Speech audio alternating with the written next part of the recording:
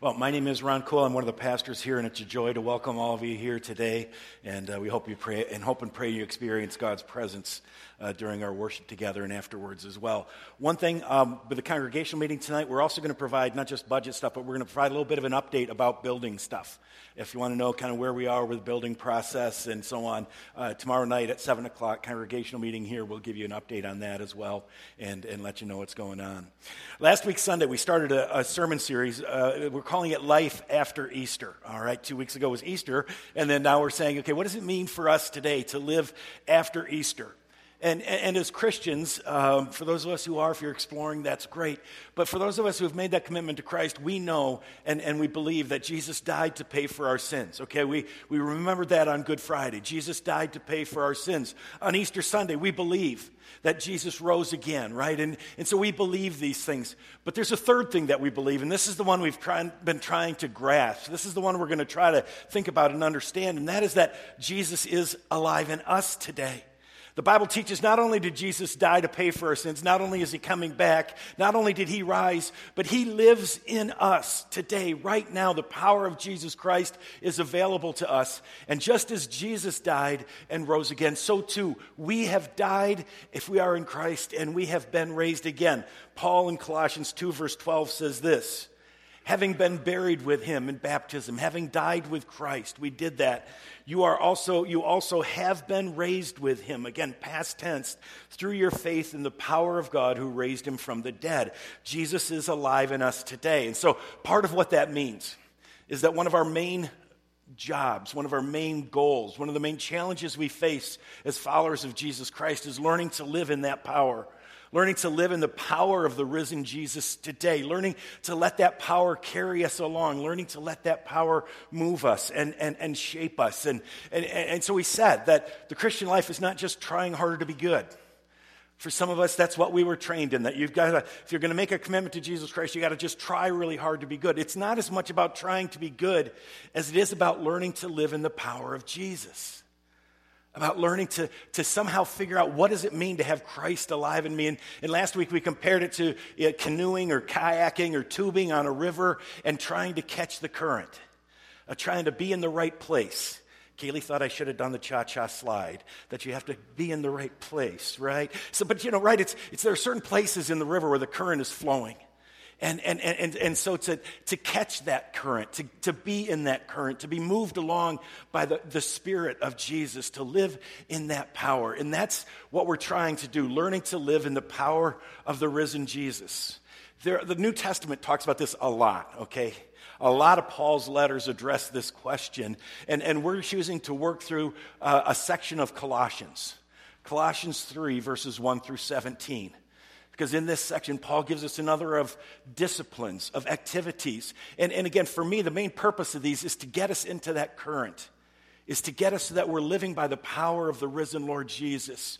And so these are the things we're going to be talking about this morning. We're going to talk about setting your hearts in mind. And then next week, we'll pick up taking off the old, and then continually putting on the new, nurturing peace, and then doing everything in the name of Jesus. And these becomes exercises as we learn, as we continue to grow. So let's look at Colossians 3, and really we're going to look at 1 and 2. We looked at 3 and 4 some last week, and so really I just want to look at verses 1 and 2. Paul says, since then you have been raised with Christ. And he's going to call us to do two things, okay? He says, first of all, set your hearts. Set your hearts on things above, where Christ is, seated at the right hand of God. So the first thing he wants to talk to us about is setting our hearts, okay? And then the second thing we need to think about is, well, he calls us to set our minds. Set your minds on things above, not on earthly things, all right? So set your hearts, set your minds. What I want to do this morning with the time that I have here is I want to think really two questions. First, what is Paul calling us to do? What does it mean to set our hearts and to set our minds on things above, not on earthly things? What does that look like? What does that mean? And then I want to spend some time at the end trying to say, okay, how might we do that?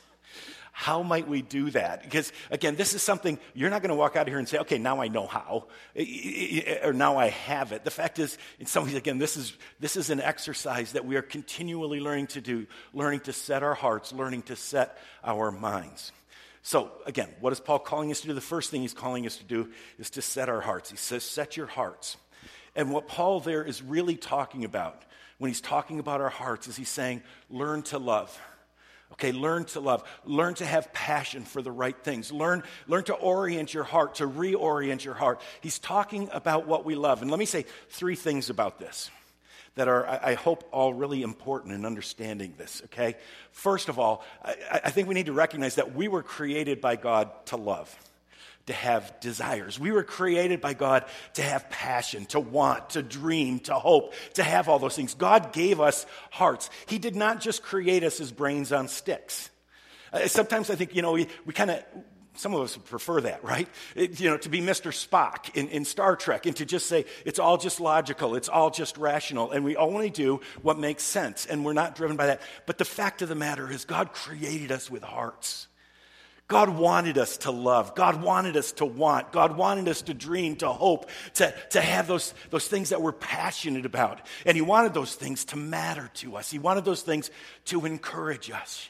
And so all of us have those things that we love. Think about the guy who loves fishing, right? Now that person might try to logically explain to you why fishing is indeed the most intelligent way to spend his leisure time. But the fact is, it's not a logical thing. He just loves fishing. He just loves being out there. He can tell you what he loves about it. But logically, seriously, at least the way my brothers do it, you spend a lot of money to drive there. You spend money on gas. You spend money on equipment. You spend a whole day on the river. And then when you catch a fish, you release it. Honestly, these guys love to do it. And they might try to, their hearts might try to convince their brains this is really rational. I could spend more on something else. No, why do they just love it, okay? It's not a head thing. The heart has its reasons, somebody once said. The heart has its reasons that reason cannot know. And guess what? That's okay. God created us to love, to be encouraged, to find strength, right? And the second thing I want to say is that what we love matters because it drives us. It drives us. Sometimes it is what determines. In fact, some people argue, and we're not going to get into this too much, but some people argue it's only our heart that really matters. It's only our heart that drives us. All of our thinking, all of our heads, it's just rationalizing what our heart wanted, right? And so, but our heart drives us. Think about it. You maybe have heard an announcer say it during a game. That team wanted it more, right? That team just wanted it more. She's running on guts alone, right? And it's like, logically, she should quit. But it's not about that. It's about our hearts. It's about what we want. It drives us. And it just causes us to do so much of what we do. And again, that's good. God wired us up that way. God wanted us to have passion. Now, the problem is that sin messes up our love. Right? Sin gets in the way of what we love, and we start to love some things a lot more than we should. And we start to love some things a lot less than we should. And there are some things we love that really aren't worthy of love at all. And so sin comes along, and we end up just being hurt by the loves. They go in the wrong direction. And that's why at the heart of what Paul wants us to do is he says, learn to love things above, okay? Learn to love the things above where Christ is. Learn to love. You got to reorient your heart. The fact is, there are things you love. Think about it. If you haven't already, just think about it. What do you really love? Hopefully it's a person, at least part of it. But right, when somebody's in love, they don't count the cost. When somebody's in love, they do crazy things, right? And we all love. And so part of what Paul is saying is you got to set your heart. You got to learn to love things above, okay? So that's the first one. Set your hearts and learn to love. The second one is set your minds. Set your minds, and this is learn to think. Learn to think about things above. Learn to focus. Learn to use your brains. And once again, 3 things, very similar. We were created by God to think. For some of us, we need to remember that, yes, God gave us hearts, but he also did give us brains. He does expect us to use our brains. He expects us to think. He expects us to think through our actions and to do what makes logical sense and so on. And so we have to pay attention to our thinking because, again, what we think matters. In a lot of ways, it drives us. I can almost guarantee you that every one of us here today has said these words to somebody else. Maybe a child, maybe a friend, maybe somebody at work. What were you thinking? Right? What were you thinking? Because we kind of feel like, look, if you get your thinking straight, then you're going to get your actions straight. What were you thinking? You weren't thinking. If you had been thinking correctly, then this would have been different. And so there are some people who argue, no, thinking is much more important than feeling. And what we have to do is get our thinking straight. In fact, there's a whole area of counseling called cognitive therapy. And it says, you know what? If you want to change a behavior, you have to change a thought. Right? If I want to change how I act because of how I think about myself. I act because how I think the world works. If I think that I'm worthless, I'm going to do certain things. If I think I'm the center of the universe, I'm going to do different things. If I think, and so what we think matters. It makes a difference. And again, the third thing here is sin messes with our thinking. We don't think clearly anymore. We don't think about how things work. We don't think in the way that we should. And so we think certain things are important and they're not. We think certain things are true and they're not. We think things about God that are not true. We think things about ourselves. We think things about this world. And so sometimes the problem is with our thinking. A lot of times it's with both, right? But so what Paul is saying here is not just set your hearts, learn to love things above. He's also saying learn to think about things above, not earthly things. And so I think what we need to recognize is that what Paul wants us to see here is that part of this, and this is why I say this is a lifelong task, of learning to reorient our passions, our desires, and learning to reorient our thinking. Learning to try to impact our hearts in what we love. And our thinking and so on. And again, it's in a sense, these are the two things that drive us. And Paul isn't worried about actions at all yet. He's not saying do this. What he's saying is love this and think this. Love this and think this, because out of the heart, out of the head is how we live our lives. And so reorient your hearts, reorient your heads, and focus them on, he says, things above. Learn to love things above. Learn to think about things above. What in the world does he mean by that? What does he mean by that? And here I think we have one of our problems. Because I think what maybe you sometimes kind of think about is, okay, things above, not earthly things, right? Love and think about things above, not about earthly things. Okay, I'm going to do that. Pastor Ron said that. The Bible says that I got to love things above. And so we kind of say, okay, what does that mean? Well, it means I'm going to love heaven and the stairway to heaven, but not the song. I'm going to love heaven, right? I'm going to think about clouds. I'm going to think about that. And I'm going to start to love angels, especially the cute little ones with wings that look like babies, right? I'm going to love angels, and I'm going to love that. And I'm going to love the New Jerusalem, which the book of Revelation says that it's 12 cubits wide, and it's 12 cubits long, and it's 12 cubits high, and it's covered with gold and diamonds. And so it's this oversized dice. It's a cube, the whole city. The New Jerusalem is a cube, so I have to try to fall in love with this city that's a cube covered with gold and diamonds. And that's where my heart is. That's where my mind is. That's what I think about. I think about the cube. I think about the New Jerusalem. I think about that city that's up there in heaven, and it's got streets of gold. And I know we're all going to play harps, right? And a little more seriously, but we don't think about God. The things above, that's where God is. God is above. And so that's what I have to think about. That's what I have to love, right? And you know people who kind of have spent their lives saying, oh, I'm just more holy. I don't even think about the things of earth anymore, those material things. I just think about heaven. And they sound like they feel like they're really holy. Because they don't think about those earthly things. These are things, if you're a Christian, you're not going to think about, right? I mean, things like, a car and a boat and a house. That's earthly stuff. Don't think about that. Don't love any of that. That's, most of your problem. You love that kind of stuff. And food and drink and fun. Y'all love cheeseburgers. That's the problem. We think about those earthly things, and we think about our jobs and those things, and we say, That's the problem. And so the Christian life becomes saying, I have to think about these things and not think about these things. And it's really hard not to think about these things because they're all around us all the time. But if you really love Jesus, you're going to say, I don't love my house. I don't love all this stuff. My mind is in heaven. Friends, you probably picked it up. That's not the way it is, okay? You see, what I think we sometimes fall into the trap of saying is that we're supposed to think about different things in different places.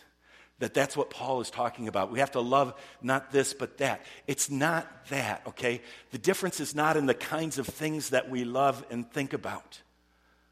That's not what Paul is calling us to when he said, set your hearts and set your minds on things above. It's not like those things that are there. What he's really saying is that it's in the way we love, and it's in the way we think. And so to love and think the way Jesus loves and thinks, I think we're going to think about all those things, okay? I think when we think like Jesus thinks, we're going to think about cheeseburgers sometimes. And the fact is, sometimes we're going to love them, okay? And that's okay. So what changes then? What is the way that Jesus thinks, not the way we think from a human perspective, the old nature? That's the distinction. It's not here versus there. It's old versus new. So what's going to happen? Well, I want to suggest if we start to do this, one of the key things that happens is that God becomes the center. Okay, God becomes the absolute center of everything, and he's big, and it's in the midst of all this. It's not just God is up in heaven. It's that God is here with us now. It's that God is in our families, that God is around, and he cares about all this other stuff. Now, some of the stuff we think about and love, we're going to continue to do that, but it's going to shrink down. Let's talk about food and drink, okay? Let's look at that. You see the cheeseburger? We're going to shrink it down. It's going to move a little bit away from the center. And come on, let's just be honest. For some of us, I mean, God didn't create us just to eat food. He created us to enjoy it. He didn't create us just to get water but to enjoy it. And so we can have a love of an appropriate sort, okay? As we're learning to love in the right way, we can have a love for that, but it just becomes smaller. It's not as big. The house and the boat and the car and jobs are gonna kind of shrink down a little bit. I love the job a little bigger because we were created to do stuff. I don't know exactly where it's going to come out for all of us, but you see how things. It's thinking in a different way. It's loving in a different way. It's not that I just don't even think about these things, that I just think about heaven. It's that I think about these things from heaven's perspective, as it were. I left the fun, the kids on the beach, same size, okay? I think we need to leave that one pretty good size. And so there are some things that are going to shrink. Some things are going to grow. People. We're going to learn to love them more. We're going to learn to think about people more. We're going to care about that more, all right? Some things we're going to think about differently. Take the cube, the New Jerusalem. And I mean, this is kind of, on the one hand, it's like, it's what Revelation is trying to say, it's more beautiful than you can imagine. But I wonder if maybe it's not better for us to think about the New Jerusalem a lot like a city we have, but just exactly right.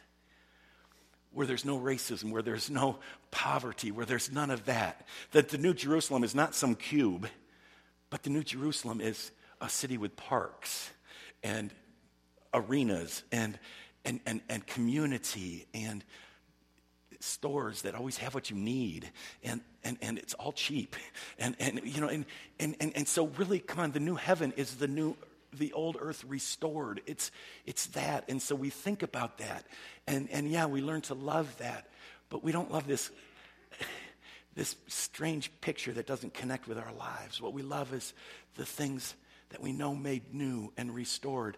In angels, we maybe think of them as babies with wings, but in harps, it's worship. And so it's not that we think about some of these things and not the other things. It's the way that we think about them. We learn to love and we learn to think the way Jesus loves and thinks. And so at the heart of the call is saying, God, help me. Help me to reorder my loves. Help me to clear up my thinking. Help me to see what you see, to love what you love, to be what you want me to be. And learning to do that. How? Okay, how? How do we start to do that? How do we start to do this? And again, we're always going to be starting in this life. But what are some of the things? I want to suggest 3 activities, 3 things that you and I can start to do that will have an impact on our hearts and an impact on our thinking, that will help us set our hearts on the things that matter most. First thing, and I've been kind of doing it at one level already, we must become very aware that sin impacts our loving and thinking, okay? We need to learn over and over again that what we think is so clear and true and logical is not always so clear and true and logical. We need to recognize that sometimes we love things that are not worth loving. And somehow we need to become aware of it. Someone once said that it's a little bit like a fish learning to become aware that it's in water. It's so much around it, the fish doesn't even realize what water is, right? It's just there. And so for us, because we live in a broken world, and because we have brokenness in our own hearts, it's hard for us to recognize this. But we have to just be very much aware.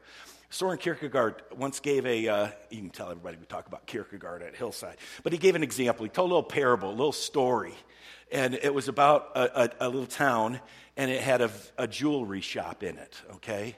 And for the purposes of this morning, we'll just call it Ron's Jewelry Shop. All right, so we all live in this town together, and I own the jewelry shop, okay?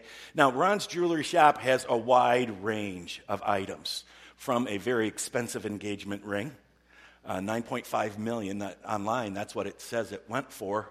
So Ron sells these, got several actually. And so Ron sells very expensive stuff, and Ron also sells costume jewelry, okay? $824, I don't know where that website is, but $824. Okay, so there's a whole range of things, and I sell them.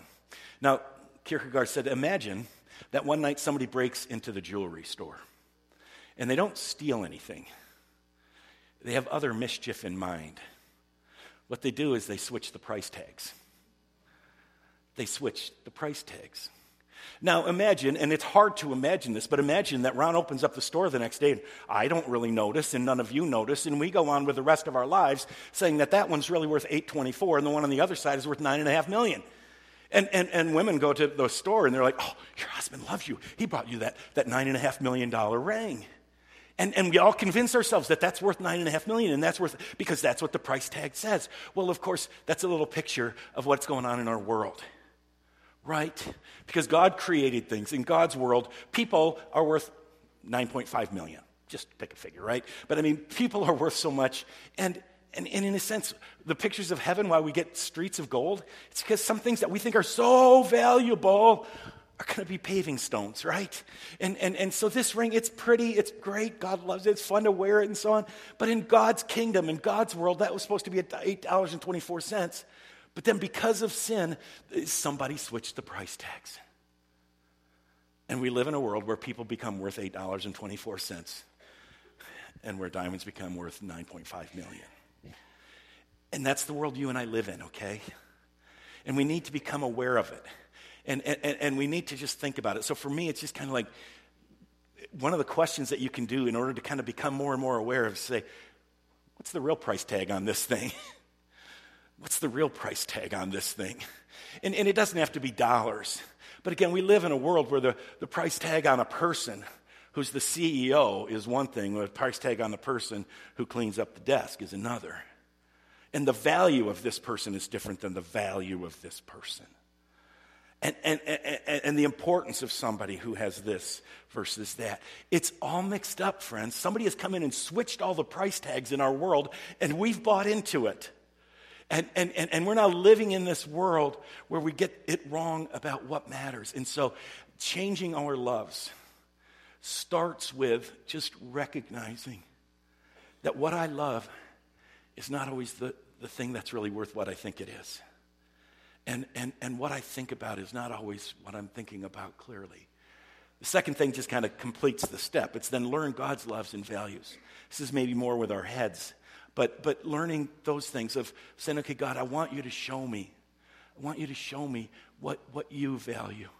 I want you to show me what you love. And so if we go back to God's world, setting our hearts and setting our minds, learning to think and learning to love is putting the price tags back. It's learning to say, no, this is what this is worth. This is what's important. And it's learning to do that and starting to place the correct values. And again, we got to be really careful at just saying we put values on things, but you know what I mean. I'm not commodifying everything, but I'm recognizing, saying, no, there's some things that I need to get the prices straight on. So be aware when you watch TV. Be very aware. When you drive down the road, be very aware of billboards. Play games with your kids about saying, can you spot the wrong price tag in this ad? Can you spot the wrong price tag in this system? Can you again, sports, God wants us to love sports, but there's something really wacky about the way we love sports. It's way out of line, okay? It's way out of line. The third thing, the last thing that I want to mention here is I think part of how we shape our hearts. I think that's the harder one. I can easier grasp thinking things because we learn, we have books, we read, we do this. We're a culture that does for the most part value our minds more than our hearts. So how do we shape our hearts? Right? A lot of us feel like I can't control my heart. I love what I love. I love him. Now I don't love him. I love him. I can't control that. I just fell out of love, or I fell into love. The fact is we can shape love. We can nurture it. We can grow it.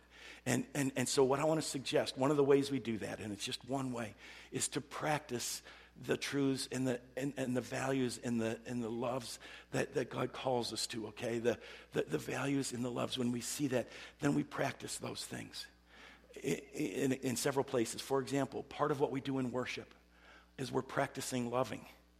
We sing songs, I love you, Lord. I lift my voice. We sing songs, God, you are everything to me. And doing that, part of what we're doing is we're practicing and we're shaping. And as we sing those words, as we think those thoughts, it starts to shape that love. It's not just up here, but we start to recognize that. We start to love those things more. We start to value those things more. I thought about it when I know that 45 seconds where we shake hands is not fun for some of you. But part of what we're learning there is we're practicing caring for each other in a very small way. We're practicing it in our worship. We're practicing recognizing that I am both sinner and yet totally loved by God. And as we practice that, as we do that in worship, then it starts to shape our hearts. That's one of the reasons worship matters. And do this, so practice this in worship. Practice this in your workplace and in your neighborhood. Okay? You want to start to have a heart that loves more like Jesus loves? Then commit yourself for the next month to buy donuts for the people below you, not above you. To spend 10 minutes a day talking to the person who's least respected at work. To say, this person is loved in God's eyes, and so I am going to value them. And guess what? As we do that, it begins to shape our hearts. Again, you've seen that, right? That when we're struggling in marriages and we're not feeling the love, sometimes we need to just practice the love. We need to just do some of those things of love. We need to spend some time together. We need to do that. And then that shapes our love, and it nurtures our love, and it strengthens our love. So do that in your workplace. Start to live out of the right price tags. And as you do that, you'll see it better and better, and you'll love more and more, and do it with your family and friends. Practice those things. Put the right, I'd say, you know what, this is much more important for me to be with my family on this than it is for me to go and get a promotion at work. And I'm going to practice that. I know I love how I feel when I get a promotion. But I want to grow, and I know it's more important here. So I'm going to do that. I'm going to practice it. Ask yourself how you can do that. Just do those practices. And those habits begin to shape us. They are habits of the heart. They are habits of the mind. And more they begin to teach us to love. I genuinely believe this is what starts to work. This is what starts to shape us, is doing those practices and starting to live out of the values. And starting to just do those actions. And as we do those, then the heart follows along and the heart grows. And then one day, hopefully, the heart starts to lead. The heart starts to just flow in the right direction. This is probably the hardest thing any of us can ever do, to orient our hearts, to set our hearts and to set our minds. These little verses are probably some of the most challenging in Scripture, to get those two things straight. Because again, you think about it, everything else flows out of this. All the 10 commandments are easy if we get this straight. Right? If I get my heart and my head straight, I'm not going to worry about stealing or lying or any of those things. I'm going to honor my parents. And so this is the inside work of orienting ourselves over and over again. So as we do this, as we love and think the way Jesus wants us to love and think, remember, okay, to keep doing this, that we are learning, okay? You're not going to be done today. You're not going to be done this year. You're not going to be done in this life. We are learning by and in God's grace. All right? And so let's set our hearts and set our minds. Let's pray together. Father, teach us to love. You created us to love. Sometimes it's a problem because we love silly things. Teach us to love what you love. You gave us minds to think, but we think sometimes really bad thoughts.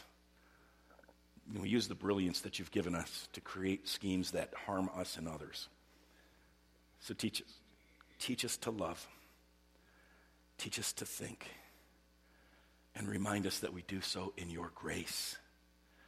That we do so loved and forgiven and by the power of Jesus Christ in us. Father, we can't reshape ourselves, but help us to get in the current of the Spirit so that you might set our hearts and set our minds. We pray this in Jesus' name. Amen.